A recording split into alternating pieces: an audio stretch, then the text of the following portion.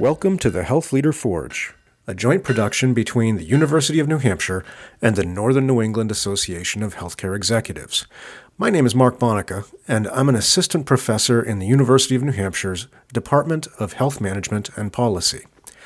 Today's guest is Heather Staples-Lavoie, the president of GENEA in Manchester, New Hampshire. I had the opportunity to hear Heather speak recently at a University of New Hampshire CEO forum, during which she described the exciting work GENEA is doing in the health analytics field. So I invited her to be on the program to share both her personal journey as a serial healthcare entrepreneur and GENEA's story as well. In the podcast, we discuss Heather's career and how she discovered a passion for healthcare analytics. We then talk about various products and services GENEA has developed to help improve the delivery of healthcare and mitigate provider burnout. I really enjoyed talking with Heather because her experiences in small firms are so different than mine, and I believe analytics, AI, and machine learning are going to transform healthcare. I hope you enjoy this conversation as much as I did. And if you do enjoy the podcast, won't you leave us feedback on iTunes, Stitcher, SoundCloud, or wherever you may be accessing this recording? It helps other people discover us. Thanks for listening, and here is Heather Staples-Lavoie. Welcome to the podcast, Heather. Thank you. Thank you for the opportunity to speak today. So you went to Boston University for bilingual education and then ultimately earned a BA in elementary education from Notre Dame College in elementary education. What drove your interest in education, and what did you hope to do with it when you? Sure. So I think I've naturally been inquisitive, and so have just been a lifelong learner. And along with that is I love to share information. So I think the prospect of teaching came fairly naturally to me in terms of being able to share knowledge and help others. And obviously education is a pretty mission-driven profession. And for me, I've always wanted to find meaning in the work that I've done. I grew up as sort of the, first generation to attend college in my family, and grew up on the west side of Manchester, New Hampshire. Which is where we are today. Cool. Right across the river from where I grew up. And so I didn't necessarily have a lot of visible role models where I could envision a job in business, certainly not as an entrepreneur, certainly not in a leadership capacity, but education profession was something that was very tangible. And so it was something all seen teachers, and had great admiration for the teachers that I had, throughout elementary as well as, secondary education. And so it was an area that was of interest to me at the time. And so, yet you didn't really wind up working in education, or did you for a short period of time? I did for a short period of time. So, I came into healthcare. I actually came into healthcare as a high school student, as an after-school job, and had an opportunity to do all range of things in a physician practice. At the time, it was before there were medical assistants, and so I was able to assist in procedures, processing lab work, filing, processing bills for reimbursement. And so I, started that sort of business type of education and healthcare education when I was in high school, and worked through college. And when I graduated, I was interested in English as a second language, and that was a long time ago. And so there weren't any ESL programs in the city, and there certainly weren't bilingual education. There was in Boston, but not in New Hampshire. And so I had various part-time jobs teaching English as a second language, but really no full-time opportunity. And so the doctor I was working for at the time really convinced me that, I had a real aptitude for business, and maybe I should just pursue an MBA, that, the student loans as they were, that, that a business degree may, prove well for me. And it seemed to make a lot of sense because particularly with teaching, you have to wait a whole other year. If you don't get a job in the fall, you wait another year before you have a job. And I had student loans to pay off. And so it seemed like a pretty logical place to go. And I had a strong interest in healthcare. Okay. So you started working, I saw from your early kind of experiences, you spent some time at HealthSource and at Cigna. What were you doing for those organizations? Sure. So I came on to HealthSource out of my MBA program, and I was hired to manage physician practices that they had acquired at the time. And pretty soon after I came on to HealthSource, which was kind of a startup on its own at the time, they had purchased physician practices to make sure that they had spots for their own members. HealthSource was an insurance plan, but the state legislature actually banned any kind of exclusivity. So all of the practices they acquired really had to be open to any payers. There really wasn't then a financial benefit for them to own those practices. And so pretty quickly after I was hired to run practices, they were selling off those practices, and I moved over into health plan operations, and I moved into a strategy and planning function.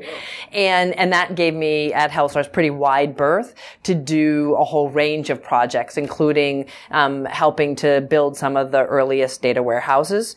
In healthcare, there was a data warehouse there, and I helped to sort of advise on that, and then work in building web reporting systems for operational reporting, as well as I actually helped to bring in Six Sigma to the organization and working with GE as a customer of ours.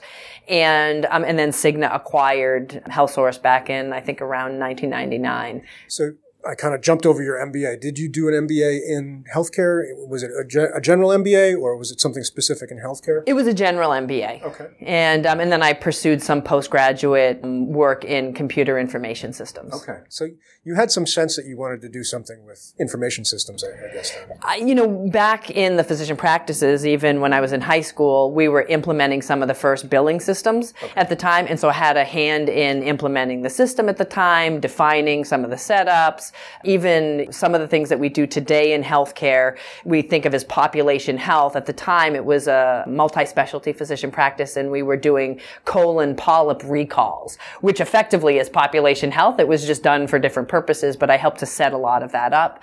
And then even at HealthSource, was involved in some of the early data warehousing, as well as implementing some of the electronic medical record systems. So I just had a natural interest and an inclination, and I think whether it was computer systems, whether it was financial analysis, I just was interested in doing new things. And so that's what led me to, I think, a broader career. Is if there was a new opportunity, I jumped into it, whether maybe I had the background to do it or not. I figured it out along the way. And so it gave me a great rich experience. And in an organization like HealthSource at the time, because it was a startup and it was very entrepreneurial, it wasn't very siloed. And so you had an ability to get involved in projects that you probably couldn't have done in a larger organization.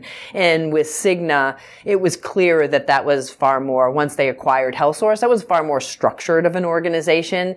And I was afforded some great latitude, even at Cigna, to get involved in a range of initiatives, but it certainly wasn't as flexible as the environment was at HealthSource. So that kind of flexible jump from kind of different projects is a thing that you appreciate? You enjoy that kind of environment? I do. I definitely, I have, Genea today, where I, serve as president, is a startup organization. And I had done a prior startup organization. I've also helped to build subsidiary organizations for other companies and have worked in consulting capacity. So I really enjoy, entrepreneurism and the ability to grow things sort of de novo or participate at some of the earlier stages. It's not that I don't like running operations. There's a real value to having something that's repeatable from day to day. And, startups are hard. It's a labor of love. But it's something that is, it just pushes, it really challenges you intellectually. And so I guess it goes along with the inquisitiveness that I've always had and sort of interest in doing new things. Entrepreneurism sort of, feeds that, fuels that. So while you were at Cigna, while you were at HealthSource, you kind of mentioned you were working with early data warehousing, and developing web-based applications, and kind of this all leads to what we think of today as analytics. Is that accurate? Absolutely, yeah. How did you get interested in that? Why were you drawn to that in particular, you think? Sure. Well, the data warehouse that we had was one of the earlier ones. It was actually, really sophisticated at the time, and even by today's standards in terms of the volumes of data that we had access to that data, and it was pretty democratized across the organization. So lots of people had access to be able to then run queries against that. And I think what I needed it for decision-making purposes for my job. So depending upon the project, I used it in Six Sigma efforts to look at root cause analysis. We looked at, why people were showing up at the emergency room without referrals. And so we used it to sort of understand the business and also to understand healthcare cost and quality, and to look at, where people were seeking care. And so we really highly leveraged it on a day-to-day basis to drive decision making, whether it was on a project basis or for the health plan operations. And so I used it just as an essential tool on a regular basis. And had an opportunity, because I could acquire some new skills, do more and some deeper data analysis associated with it.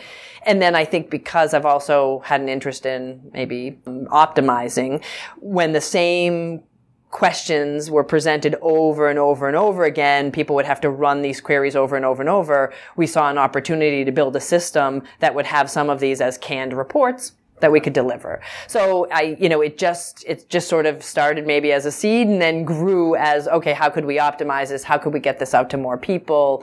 And then HealthSource had corporate offices in Hooksett, New Hampshire, and then they had their health plan in Concord, New Hampshire, but they also had plans in other states, and they did in Massachusetts. And so I had an opportunity to also help work on doing a data warehouse conversion. And because I had been using it so much and it was a new opportunity, I worked on then actually leading the effort to convert them over to a new data warehouse. So it was just a great opportunity at the time to leverage some new technology that also helped inform strong decision making. But a lot of what we were doing back, that was, late 90s. We're doing a lot of the same things today, more sophisticated, managing higher volumes of data, better integration of clinical data.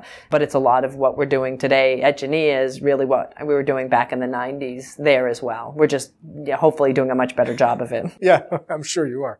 So you were at Cigna for a while, and then you helped build a firm called ChoiceLinks. That's correct. Can you tell me a little bit about ChoiceLinks and how? Did you leave Cigna to do that, or was that part of Cigna? No, I left Cigna to do it. It was after I spent a couple of years after the acquisition of HealthSource by Cigna, and really felt like I was more of an entrepreneurial type of a person than maybe a large company type of person. It just sort of fit my personality a bit better, and it was a great chance to start up a company really when startups were having their first boom, and it was really also at a time in healthcare where consumerism, the sort of first wave of consumerism, was coming into play, and people were considering the switch from defined benefits in healthcare to defined contribution.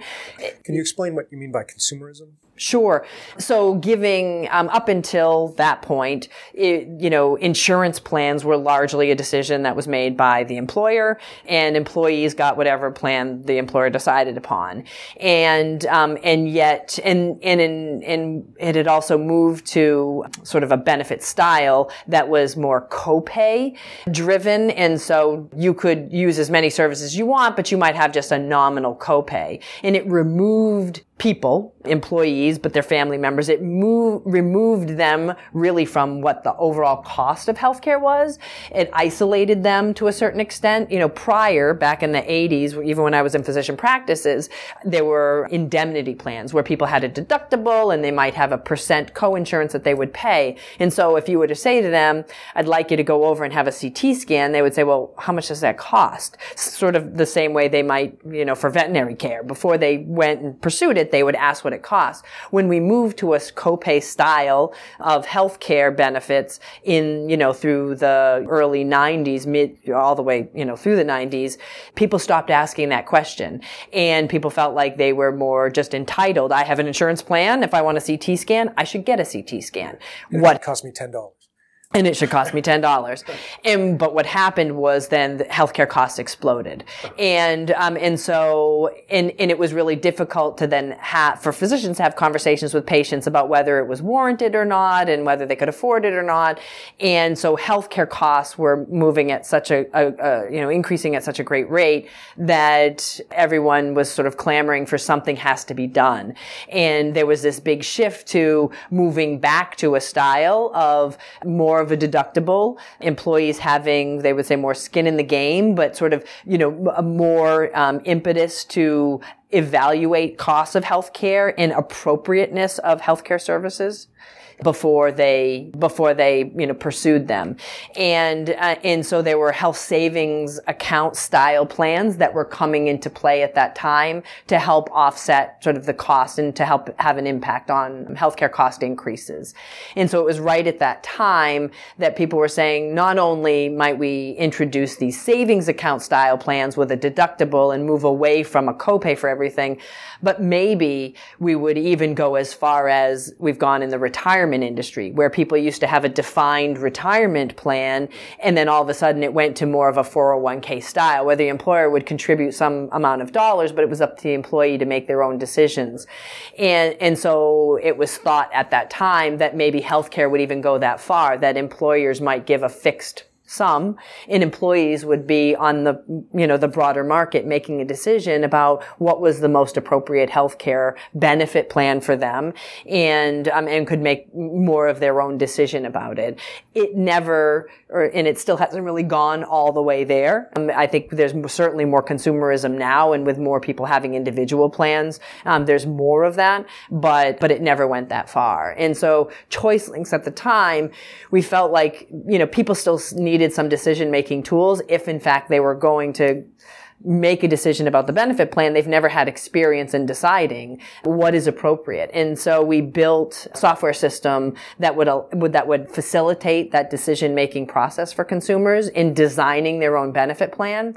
And we built an underlying actuarial model that would also help to solve or account for adverse selection. So the sickest people didn't only buy the richest plan and the healthiest people bought the lowest plan. And then we would end up having a problem with how prices were set for those.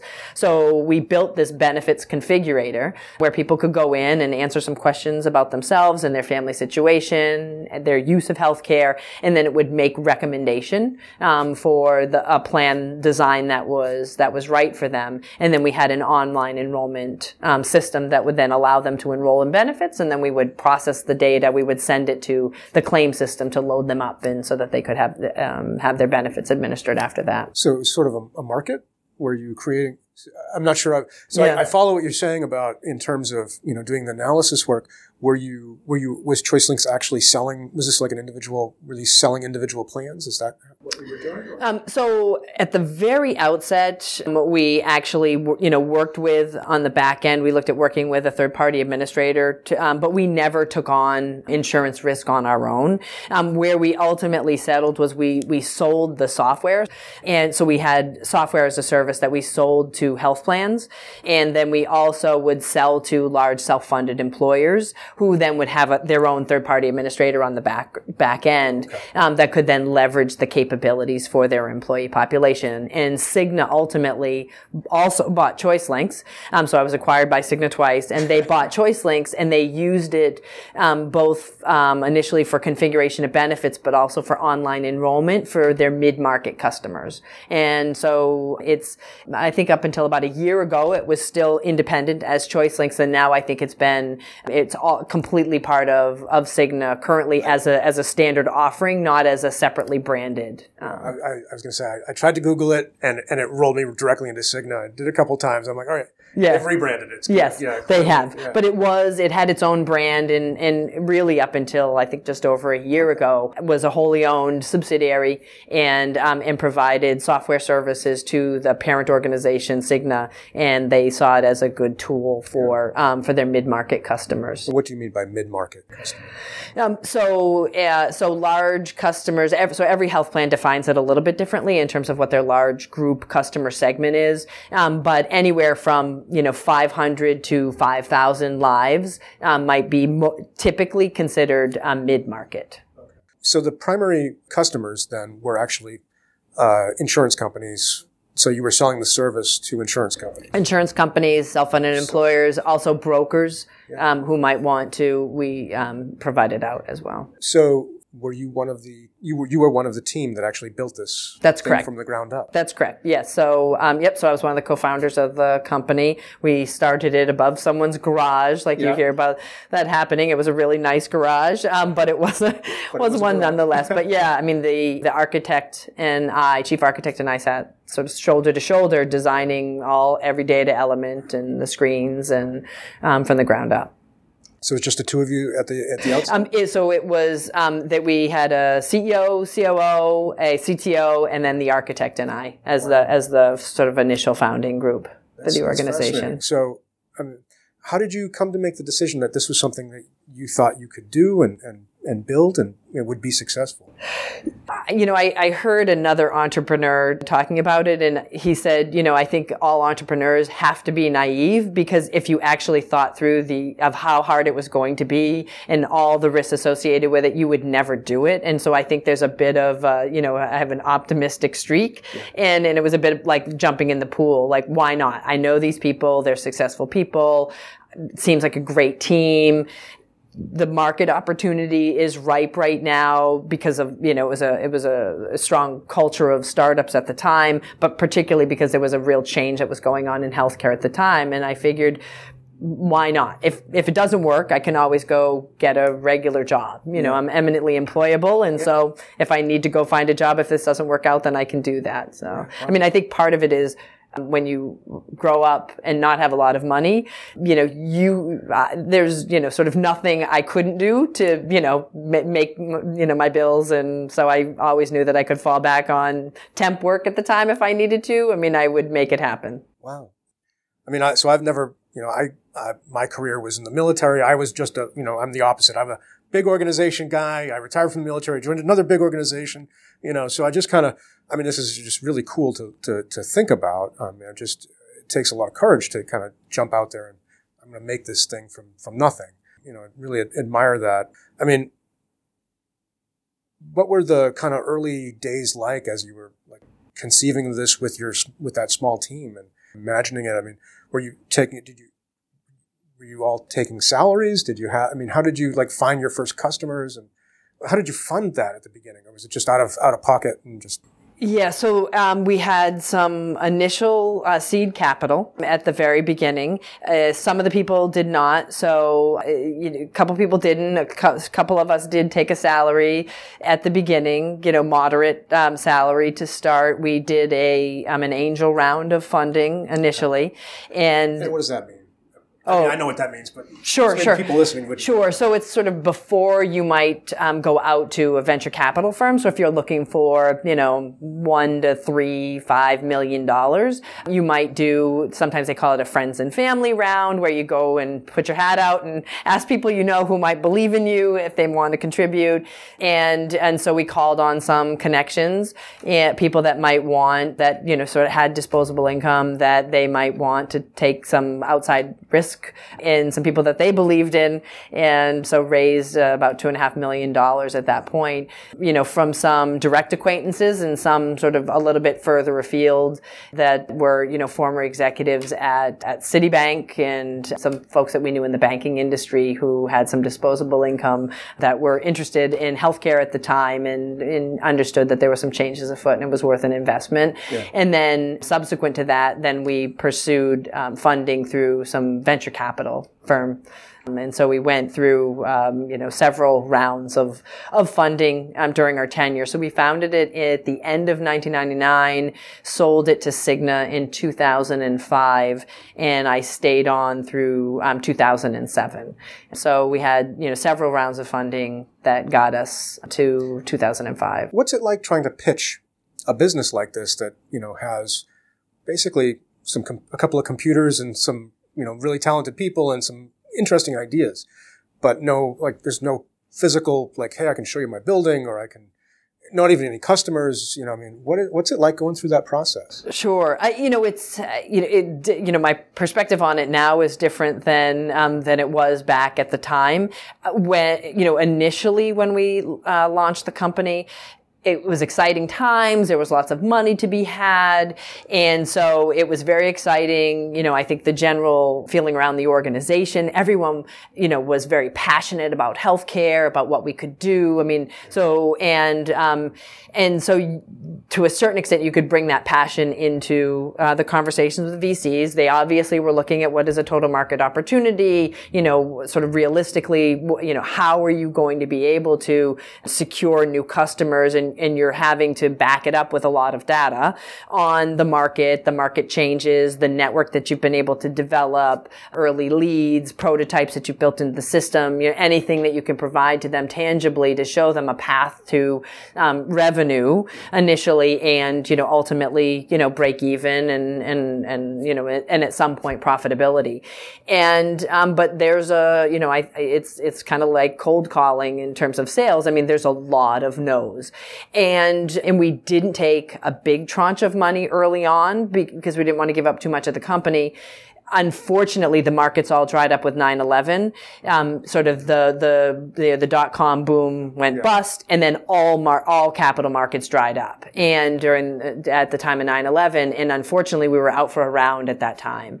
And so that became then very difficult. So pre that date, securing funding and getting entree with VC firms was very different than post that date. Fortunately, we had secured some customers before that and had viable product, but it still became very, very difficult after the fact. And we were sort of strung along by our current investors, almost on a paycheck by paycheck basis for a while with funding, which made it very, very difficult. And when 9/11 happened, we had to make a really difficult decision to cut the company in half and let half of our team members who had been shoulder to shoulder and passionate about it with us, we had to let them go and reform the company with a much lower cost structure in order to remain viable. And that was one of the hardest days in my career, because these were your friends, these are people that put in, every ounce of energy, and we had to step back and really look strategically about the functions that we needed, the essential functions, and what the long-term strategy was going to be for the organization. And we were doing more on a services basis at that time, and we had to really focus in just on the technology and narrow in on the product set in order to secure ongoing funding, and also, hopefully get to some path to profitability. So when you say you were doing more on services, you were selling services and you were going to cut that portion and focus on... That's correct. ...building the technology with kind of this longer view of this is what this is, the real value here is. That's correct. Okay, interesting. And so you survived the 9/11 we did. period. And at what point did you make the decision to sell to Cigna? So we were looking at, all through, sort of end of 2004. It was, sort of challenging even thereafter. We had strong contracts with customers and were providing great service, and people were very happy with what we were doing, but it was still difficult. The market was still slow, and so new customer acquisition was still very difficult as a startup, because people, they didn't want to put a lot of faith in a startup organization given what they saw just happened. And so we knew that we needed to get to an exit and find a long-term place for the organization, and that, acquisition made the most sense, that just continuing to get rounds of funding. We didn't think that we would be able to do that over the long haul. So we started looking, in probably 2004 and in through 2005, Cigna had been evaluating our capabilities for licensing it.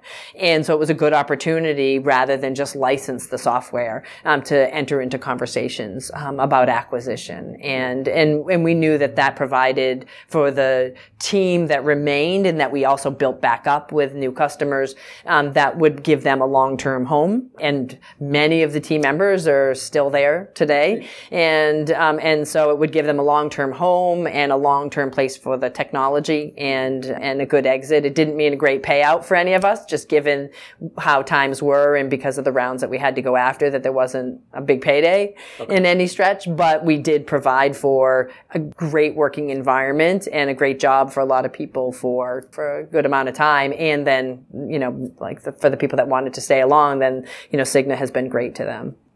So you sold to Cigna. Mm-hmm. You went with the company. So was that a part of the deal? That was part of the deal. How many of the founders stayed on past the sale? 2. Well, yeah, 3, one for a short amount of time, but just 2 of us really stayed on after. Okay. Neat. But we had a whole list of key individuals, so they might not have been founders, but there were other people that were indicated as key individuals, key to the success on the development team and quality assurance, on the servicing side and product that we really targeted, that we wanted to ensure that we retained post-acquisition. And how did you make sure that they stayed? So typically you might, as part of a structure, you might provide some sort of incentive compensation based on certain targets, whether that's revenue or whether that's product development, as well as some level of stay-put bonuses for some individuals based on the level in the organization. So you stayed with Cigna for 2 more years. Then what did you do? Sure. So I actually went out and did some independent consulting, and had an opportunity. At the time, I had just had my second child, and wanted to stay local as much as possible, and had an opportunity to do a lot of local consulting with the New Hampshire Citizens Health Initiative and with the Institute for Health Policy and Practice at UNH. In 2010, you started here with Genea, or I'm not sure here, but with Genea. As the chief operating officer, is that correct? So Genea was a consulting organization, and so through the Citizens Health Initiative, I was an independent consultant, and I started also consulting with Genea, and one of our engagements was with Capital Blue Cross in Harrisburg, Pennsylvania, which is now Genea's parent organization. One of the projects then through Genea that I was tasked with was actually helping to put the business plan together and launch the subsidiary for Capital Blue Cross. And so then Capital Blue Cross bought the assets of Genea, named the subsidiary company Genea, and then came on as the chief operating officer at the launch of the organization. Okay, interesting. Because I was going to try to figure out, was it a running concern already? So it sort of was, but it wasn't what it is today. It's not in any stretch, just purely consulting, a lot of strategy consulting, work on building other subsidiary organizations, but it was just a few healthcare leaders at the time. Okay. And so it's very different. Once we launched it, it really the new NewCo, as we named it during the business planning process, then just took on the brand of Genea and really was much broader in scope. And so Genea today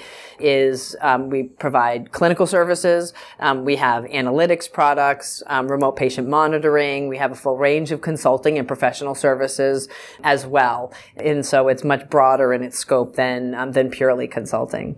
What was it envisioned during the initial contract you had with Capital Blue Cross? What did they reach out and say, we want to do this? Sure. So they had an interest in diversification. So at the time, it was right around healthcare reform. A lot of the national health insurers were starting to diversify their lines of business. And Capital Blue Cross is a bit unique in that so Blue Cross plans are licensed. They have licensed territory from the association. And Capital Blue Cross has license in 21 counties in Pennsylvania, central Pennsylvania. But it's one of the only ones that has no territory of its own. So it has complete overlap competition from other Blue Cross plans. Oh. And so that makes it, even more difficult, to establish market share and maintain that market share in that community. So they could potentially be competing with another Blue Cross selling to this. So that's correct. A university down there, for example, could have 2 different Blue Crosses it could choose from. That's correct. Okay. Wow. That's correct. And that happens all the time. Yeah. It is, because if you think about the Blues Network, those things are the same. So you're competing on product differentiation, you're competing on servicing, clinical services, and price. And so Capital was looking at other ways that it might also diversify its business into non-insurance based lines of business. Also, because with the Affordable Care Act, there was some degree of uncertainty in the market about insurance-based businesses, and it was, there was a benefit to looking at, some outside businesses as well. It also had a need for innovative capabilities in its market. And so Genea for Capital Blue Cross was kind of a twofer, which is, what if we built some really innovative products and services that we could leverage in our local market, but also could then use them across the country and sell them across the country, so that, you're able to get some economies of scale off of the investments that you make. And so we were set up to do exactly that, to build analytics products, as well as provide clinical services on a national basis, and then also drive that to help to support our parent organization as well. So we've always been at arm's length from our organization as a wholly owned. We certainly roll up to our parent organization, but we have, a strong separation, because we do sell to, outside organizations as well. Okay. So what does it actually mean to be a wholly owned subsidiary as opposed to, say, a standalone corporation? So all of the assets of our company are 100% are owned. If we were publicly traded, then 100% of the stock would be owned by our parent organization. They are a not-for-profit, and so they just own all of the assets. They also own all of the liabilities associated with the subsidiary, but we roll up entirely to them. So we don't have outside ownership of our organization, and we don't get to operate completely independently as well. So in terms of financing and things like that, how does that work? Sure. So the financing is, we applied for rounds of funding as if we were going out to a venture capital firm, but our venture capital firm is our parent organization. Okay. And so they have provided the funding, but we provide, full business plans, multi-year projections. We have full accountability to them based on then the funding that they would provide. And so it's not just funding of operations. It really is treated at arm's length, just as if they were an outside funder. And we report into the board of the parent organization, as well as the finance and investment committee of our parent organization. This sounds like you are they obviously chose you because sounds very much like what you did with ChoiceLinks. Is it a lot different, or? No, startups have sort of similar patterns associated with them. I had experience in building, a company from the ground up, participating in a startup at HealthSource. I also helped to build a subsidiary under contract for another organization, so had an experience with that as well. So it definitely was a bit in my DNA to help support it. And then I obviously had, wraparound support from the parent organization where we needed as well as, and then an ability to bring in outside talent to help fill in all the areas where my skills did not fill. Sure. So yeah, it takes a team. It absolutely takes a team. So what were the early stages like as you and your colleagues started to build this new organization? Sure. When we launched the organization, we actually seeded it with the clinical services team from Capital Blue Cross.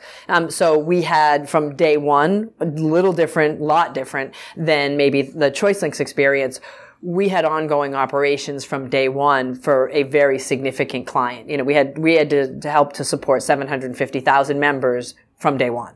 And so all the associated systems and then at the same time, we had to then stand up, an analytics function in the organization. When we first launched the company, we had a CEO who was an executive vice president at Capital Blue Cross, Mike Miranda, who was our CEO and was phenomenal, great leader, stayed for, to get the company up and launched, and then, brought in, new leader as a CEO of Genea, Mark Karen, who's our current CEO today, who also reports into then the overall parent company CEO. And he had dual accountability, both to analytics and reporting within the health plan, and he also served as the CIO for the health plan, as well as an accountability for Genea.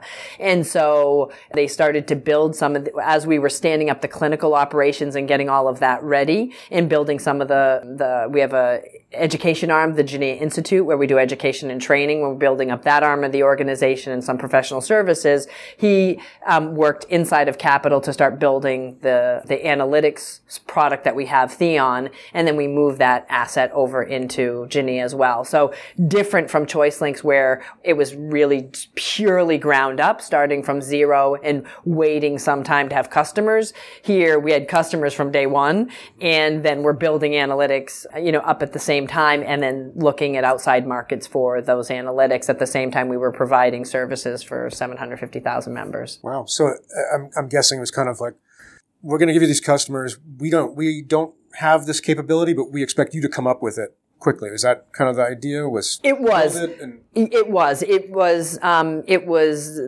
analytics solution, Theon, which is our analytics solution, was started in the analytics and reporting area at Capital, and then brought over, and then we brought it out to market as well. So you were supposed to kind of put rocket power under it and exactly. Yep. Define the markets and go out and pursue customers and operationalize it. And,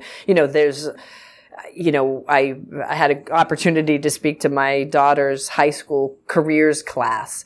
And I said, I hate to break it to you, but startups, there's no overnight success. I mean, maybe if it's something really very, very simple, but most startups take 7 to 10 years, to really build a strong product, operationalize that product, bring it to market, mature it, that it takes time to make sure that you have it sort of bulletproof in the market, and then can support it on an ongoing basis as a going concern. So a lot of the work that we had done and have done is really standing up all the operations around then the products and services, so that we can meet our service levels and support our customers in the best possible way.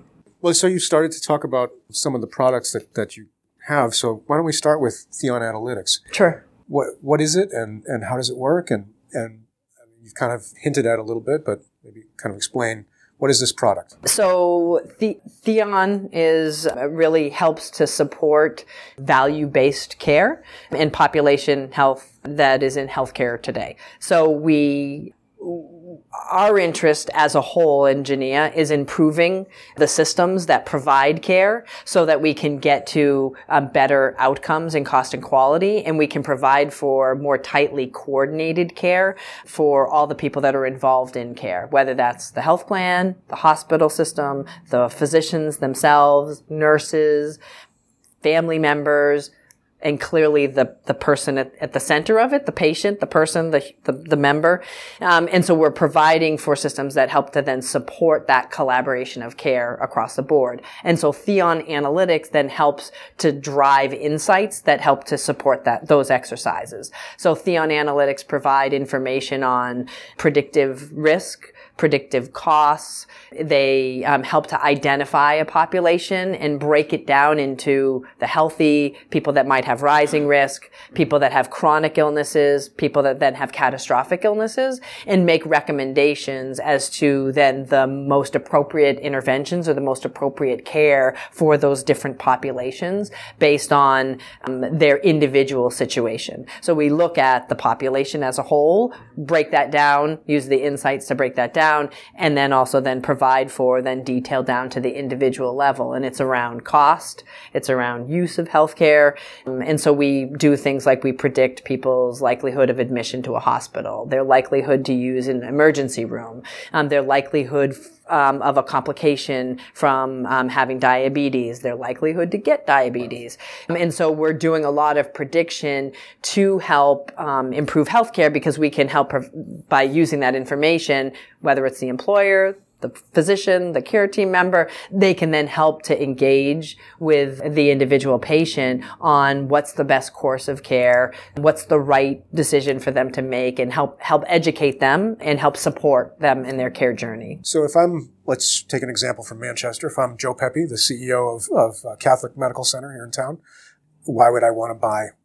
What would your sales pitch to Joe be? Sure. So Catholic Medical Center, by way of example, is involved in risk arrangements or value-based arrangements with Medicare and with their commercial insurers. And so they have accountability. Maybe I'll go back in time.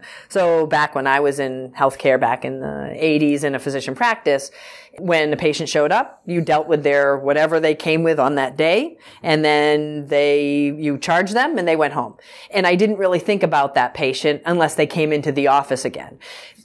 The system of care today is that hospital systems who enter into risk arrangements or value-based care have now accountability whether I show up at the hospital or the physician office or I don't. They're responsible for the outcomes of my overall health, both in terms of quality, but as well in terms of cost. And so they can't do that unless they have really good information about that population that they have accountability for. And they tried to do it back in the early mid 90s under capitation. But they didn't have the right information to make it work at the time. They didn't have the data and the systems at the hospital level to make educated decisions about the right care. And so now systems like ours, Theon Analytics, then help to support them so that when they enter into these arrangements with Medicare or their insurers, that they know that Heather may be, 48 years old and has some asthma and also has a couple of children, and maybe I'm up to date on all of my preventive services, or maybe I have some gaps in my preventive services, and they know what risk I am in terms of cost and maybe in terms of admission to the hospital. They also know that they can outreach to me based on if I'm missing, a certain part of the preventive care that I should be getting that's based on good outcomes. Their systems would reach out. That's not a very good sales pitch, but it certainly explains sort of the way they might use the system. Yeah. But ultimately, without systems like ours, they're flying blind with the risk arrangements that they've entered into, and so they would only maybe see information from their electronic health record, but it might not show them. It might not have the risk prediction for the population. They might not be able to see all of their asthmatics or all of their diabetics. It wouldn't be able to allow them to systematically outreach to those groups of patients. And so they may do okay under their risk arrangements, but they might not do all that well. They really need data to inform, what's going on. And so it's like in other industries, they've been using data to inform operations for a long time. And in healthcare, unfortunately, we're a laggard in that regard. And so hospitals are, slowly adopting this, but really the reimbursement models have forced some of that adoption. And so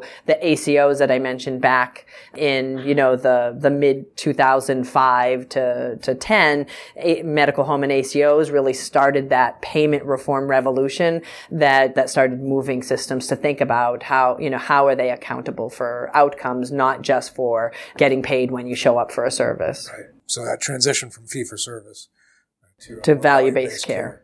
So a hospital might enter into an arrangement where they've got quality measures, but they also have this kind of shared savings or shared as well as shared loss potentially. That's correct. Right? And so you help them kind of predict who from their population might actually get sick, and then they can try to intervene before it happens. That's correct. Yeah. Yep, absolutely. And they can also see if patients are going out of area.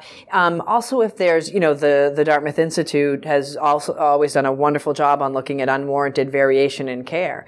And so, are people getting services unnecessarily? Are physicians ordering broad lab panels because they were taught to do that in medical school and nobody really thought much otherwise. And is all of that really necessary? If it's important and it's necessary for the patient, absolutely. But many times maybe an MRI isn't warranted.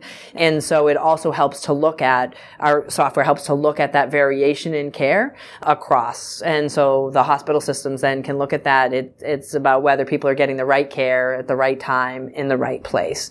And so it provides them a dashboard to monitor all of that, as well as then to then interact directly with the patients. But not build it themselves. It takes a lot of research and development. You need a lot of expertise, but a lot of health plans built their own systems for a period of time. And so when we were selling into health plan organizations, oftentimes the biggest sort of sales delimiter was internal development. But it gets to a point where it's just too costly for them to continue to iterate and to be sophisticated enough in terms of the software when they're building it internally. And it really requires highly specialized skill set. And so a lot of what we do now, leverages machine learning. We have teams of data scientists, and they're hard to come by. And so it's difficult for a community-based hospital to be able to afford the kind of talent it might need to do that. It's a lot cheaper for them to license software than to have to build and support that on their own.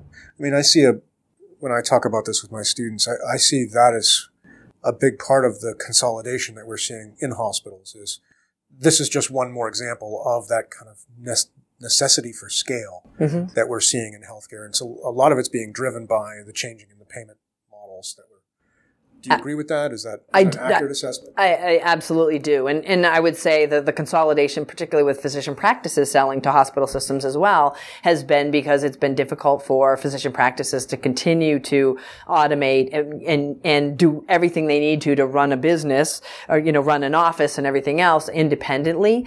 There are other models that are cropping up. We've got it right in our back door here. VillageMD is a great example of an organization that it's primary care, but they have some shared functions where they can provide for analytics, they can provide for medical record, they can provide for help in contracting and negotiating contracts. They can provide for some of that scaled expertise across a lot of sites. And so there are independent physician practices that are signing up for models like that, again, trying to get some economies of scale in key functions that are shared across the organizations, in the same way they sold to hospital systems to try to get access to that as well. And hospital systems, certainly consolidating with one another. Yeah.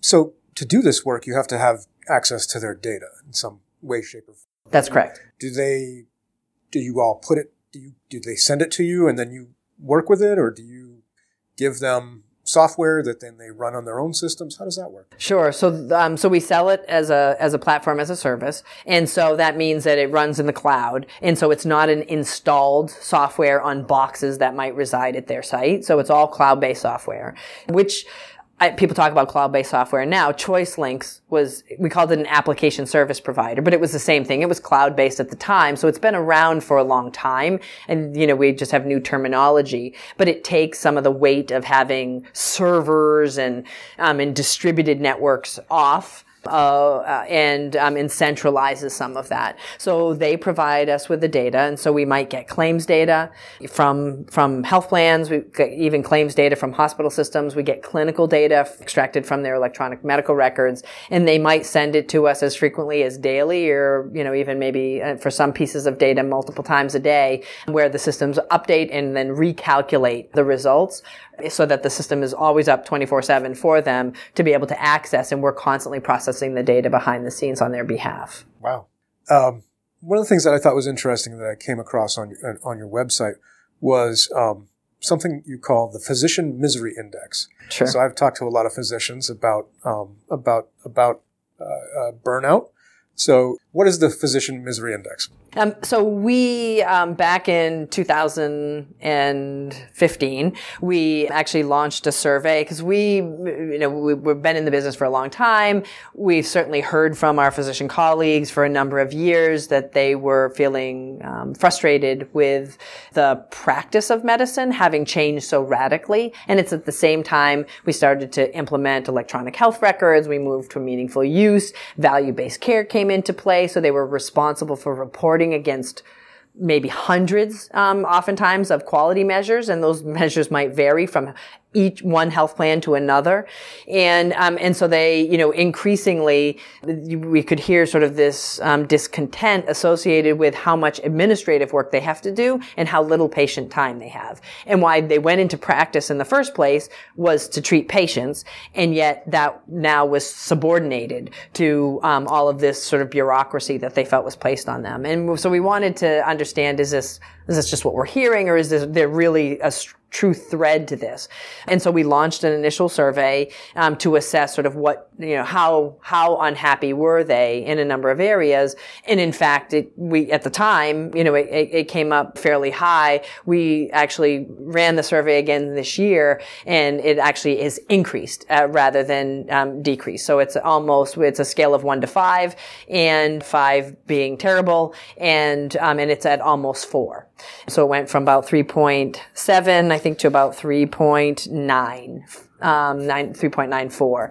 So we're just under 4 of being really, miserable. The most miserable you could be is 5, that physicians are feeling that way. And it actually skews worse for women physicians. And all this bureaucratic work is sort of cutting into family time. They're feeling increasingly burnt out. We have a real challenge with physician suicide in our country. When you have that kind of student loan debt and you feel trapped in your profession and sort of nothing else you might be able to do, I think it leads to, and I think we train physicians to be ultimately accountable, and now we're even putting more pressure on them to be even more accountable than ever before. I think that it leads to, a fair degree of hopelessness. And we wanted to be able to do something to counteract that. And so we've wanted to, in addition to, at the end of the day, wanting to improve cost and quality outcomes, we also wanted to make sure that the people that were using our system on a regular basis were, that their lives were better for it, not worse for it. And so by measuring the degree of misery or dissatisfaction that they had, it would hold us accountable to making sure that we're doing a good job with our customers and the physicians in those organizations. But we've also used it to raise awareness to the challenge and to call upon other health IT companies to look at this with a strong eye as well, to specifically design for systems that would actually improve efficiency and not make life worse for doctors. And we know that the more time that a physician spends with a patient, the better the outcomes and the more quality time. And oftentimes when you go into a physician practice now, they might have their back to you, they're typing into a keyboard, they're trying to find things in the system. Most of it's just documentation. It's not adding to the quality of care that's being rendered in the practice. And so there's certainly ways to optimize workflow to help counteract that. So how does Genea, because you're not a medical records company.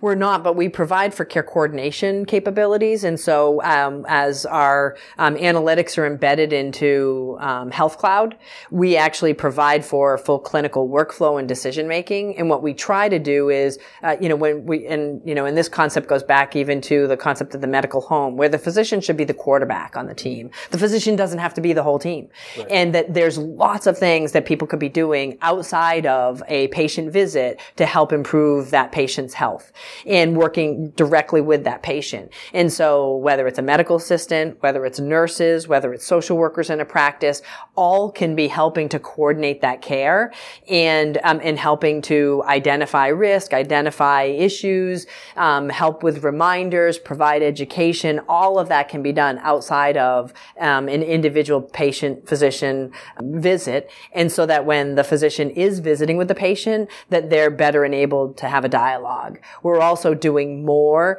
to systematically update quality information, so there's less keying on the part of physicians. And again, getting other care team members to do that, but also systematically doing that. So we're constantly looking at what else can we do so that there's less that physician is doing either in the patient visit and or as after work, that the system can be doing more of that on their behalf.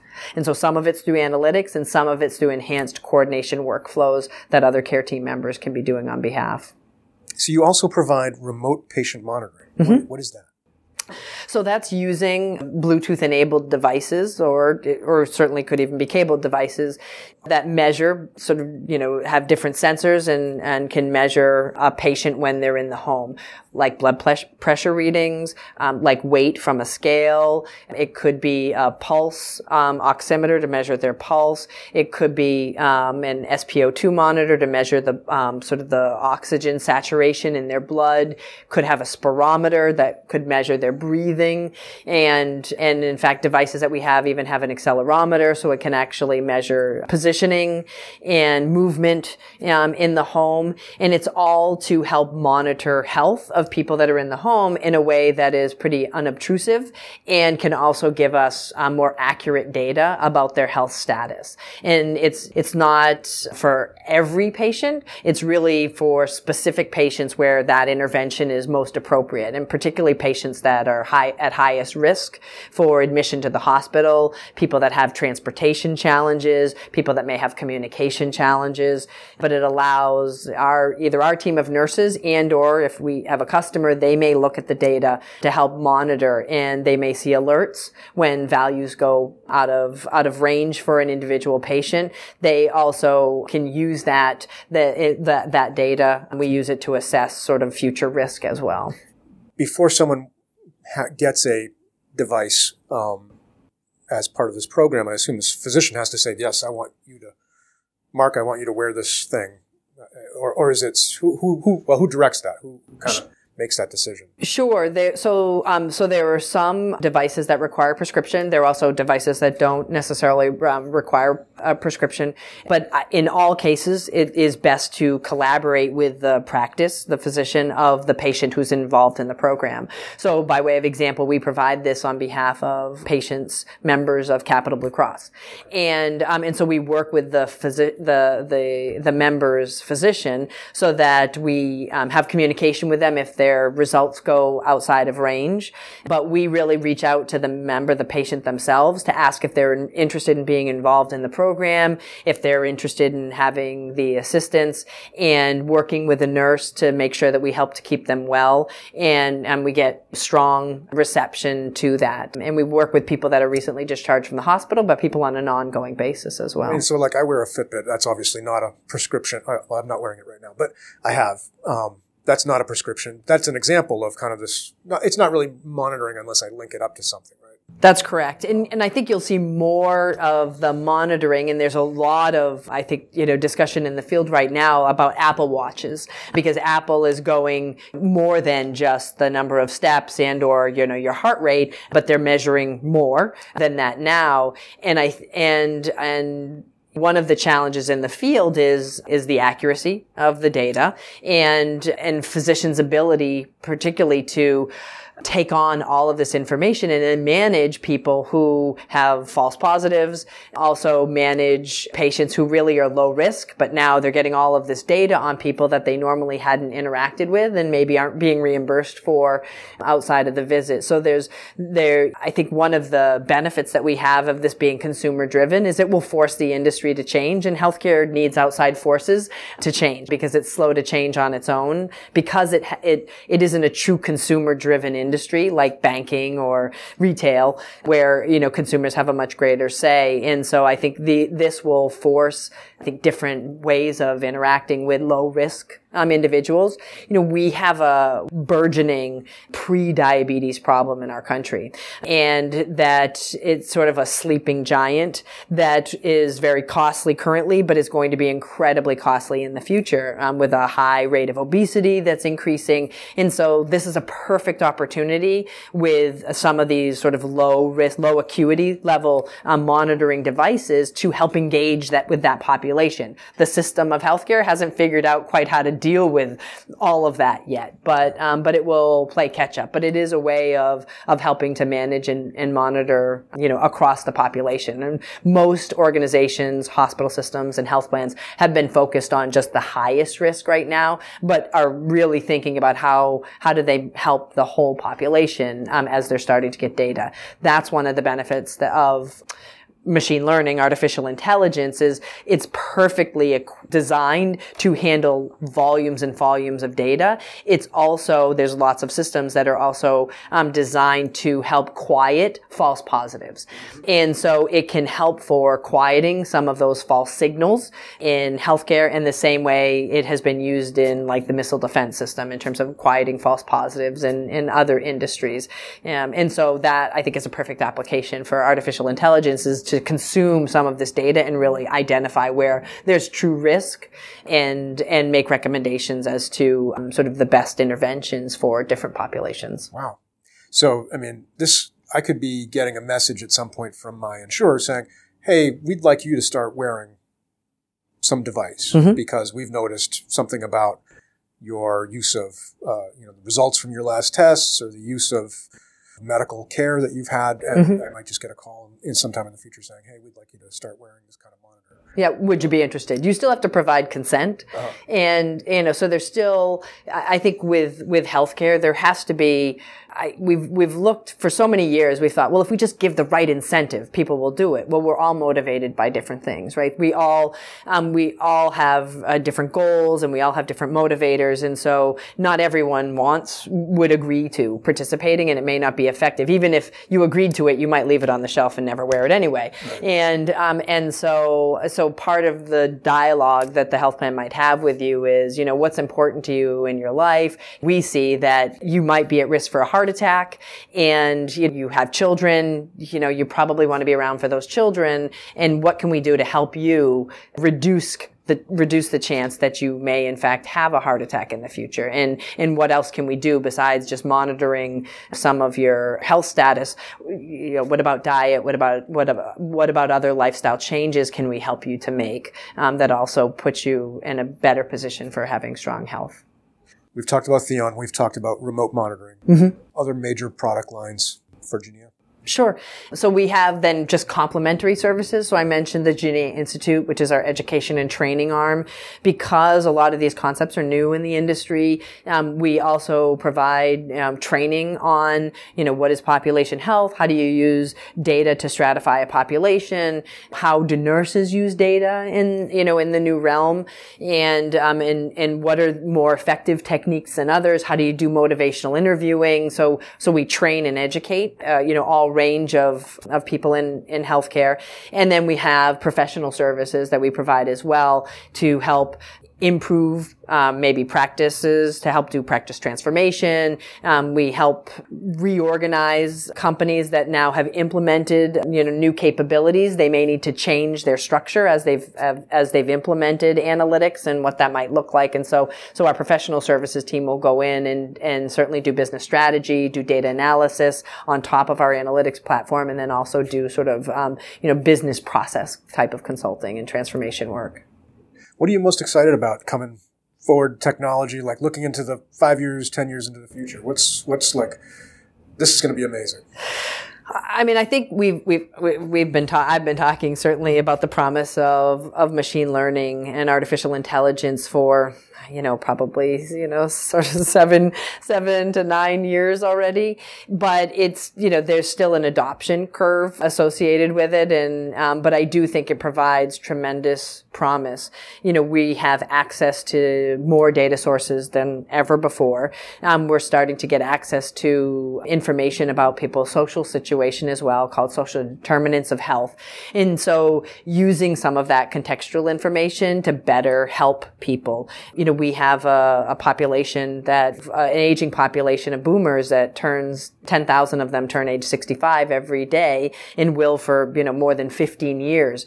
And so we've got to find new and unique ways to help keep them healthy and provide for sort of a long lifetime for them. We don't have enough hospital beds. We don't have enough nursing home beds, and many of them don't want to be in a nursing home anyway. And so how do we leverage technology to help then support their life and then the generations that come after them? And I definitely think using contextual information about their social situation. So Do they live alone? Do they have barriers to transportation? Are they really far from even a bus stop? Do they live in a food desert? Are they living only on canned foods, which have a lot of sodium, and which may mean if they have some kind of heart disease, that could actually provide for increased fluid intake. And so using that social information. Also then using machine learning and artificial intelligence to plow through all of this data and provide greater predictions because there's more data than we can sort of humanly address.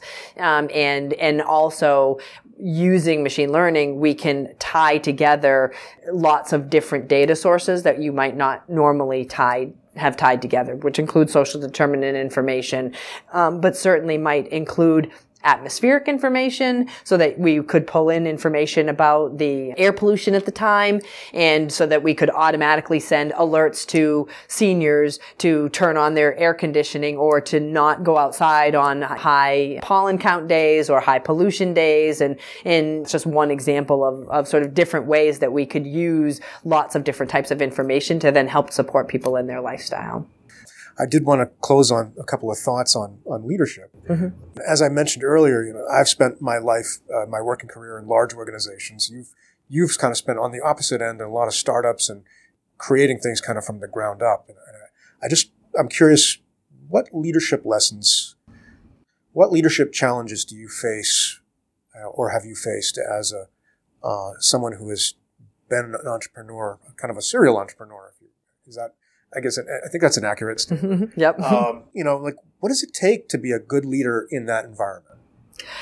I definitely think it takes a growth mindset. So you have to be continually willing to self-examine, evaluate the mistakes that you've made, and look at how you might be able to do a better job and learn from others that have come before you. And that could be in any form. I mean, I look not only at leaders in business and sort of, voraciously consume podcasts about leaders all over that might be in sport, who lead teams. How do they motivate? How do they better understand their teams? At the end of the day, companies are about the people. And so it's always a people challenge. And so how do you show enough trust, enough authenticity, and to help people grow and to help them thrive in the environment? And when the people are good, then the services will be good and the product will be good. But people need to feel safe, and they need to feel appreciated, and they need to feel like they can voice concerns about challenge, risk, that they have to have an open environment to be able to do that. And, the long, well said saying that, culture trumps strategy on any given day. And that's absolutely the truth. And I heard a really good quote just recently. It's from Scott Kreens, who is the founder of 1440 Multiversity. And he said, and I'm paraphrasing, but effectively, it's really not about the choice. It's about making the choice right once it's made. So it's not about, especially in a startup, it's not about door one or door two. It's once you pick that door, then full bore ahead in terms of continuing to adjust to make sure that door is the right door. And it's the after work that makes it the right door, and it's the people that you work with that get that door to be right. And so I think it's always a process in learning from others and learning from the team makes all the difference. How do you find the right people? I mean, so one of the things I was telling you earlier, I've been working on a leadership model, and one of the common errors that people make that they report is they don't get the right people on the team. And a part of that is, they're great people, but they don't have the right cultural fit or something like that. How do you make sure that you get the right people for your team? Yeah, so you're never 100%, right? The CEO of LinkedIn has said, they have phenomenal ratings, and you never get it right 100%, but you have to make it right after, and you have to give people the right opportunity to make it right on their own and be really open and honest. And so we do all that we can to assess for cultural alignment. We hire in we do individual interviews, we do teams, and we all have assigned questions that get to specific examples of in a candidate's background that address the different areas, our different cultural values, and to assess them out. And then we all have to agree before we hire an individual. Even with that, sometimes, lots of times you get it right. Sometimes you make a mistake, and we really think about when we didn't get it right, like what did we miss? How did we get it wrong? But we also have, we have lots of conversations with our team members too about when we see things going astray. So there's lots of opportunity for people to course correct and to fix. It may be that there may be even a misunderstanding on the part of the employee side. And so we really work hard with people to understand, what we're looking for and how, and also understand from them, how do we then best support them? So it's back to the decision. It's once you make it, how do you make it right as well? And so we put a lot of emphasis in the company about the culture of the company, and not only training, it's a major goal of ours every single year, is actually the cultural health of the organization. We've spent a lot of time using some of the principles from Patrick Lencioni on trust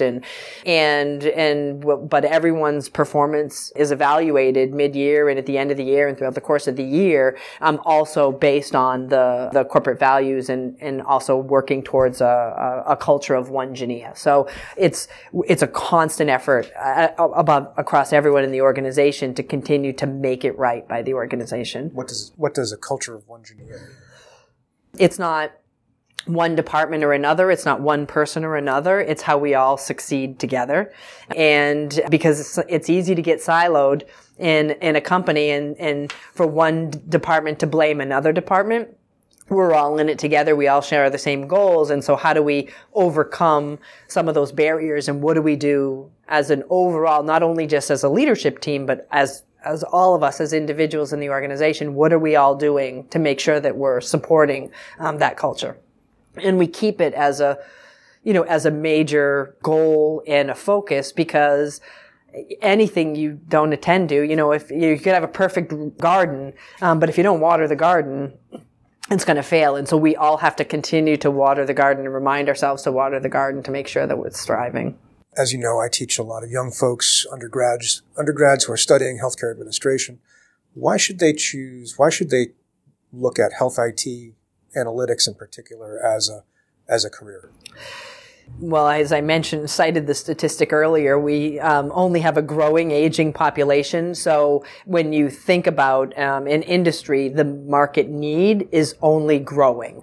So it's not going away. That's for certain. And we have to get more efficient in how we support people because there are more elderly than there are caregivers for the elderly. So we have to leverage technology in order to be able to better support people. And I think people, are interested in technology as a whole. So it's, there's this significant need, and that will drive a significant workforce need. And, and we all interact with health. Every one of us interact with the healthcare system at some point in our life. And typically, almost every month and certainly every year, have some degree of interaction. So it's something that we all have a degree of understanding of, and will continue to be a need for all of us forever. And so I think in terms of there being a strong market for it in the future, there's a strong market for it in the future, and there's a real gap in talent right now. We struggle to fill, we leave many positions open, some for years. We have an overall low unemployment rate in New Hampshire, overall low unemployment rate nationally, but particularly in healthcare technology, there's a significant need and a gap in available talented personnel. So it's a great area to get into and could make a great career out of. Well, thank you so much for your time today. This has been great. Thank you for the opportunity. It's been a pleasure.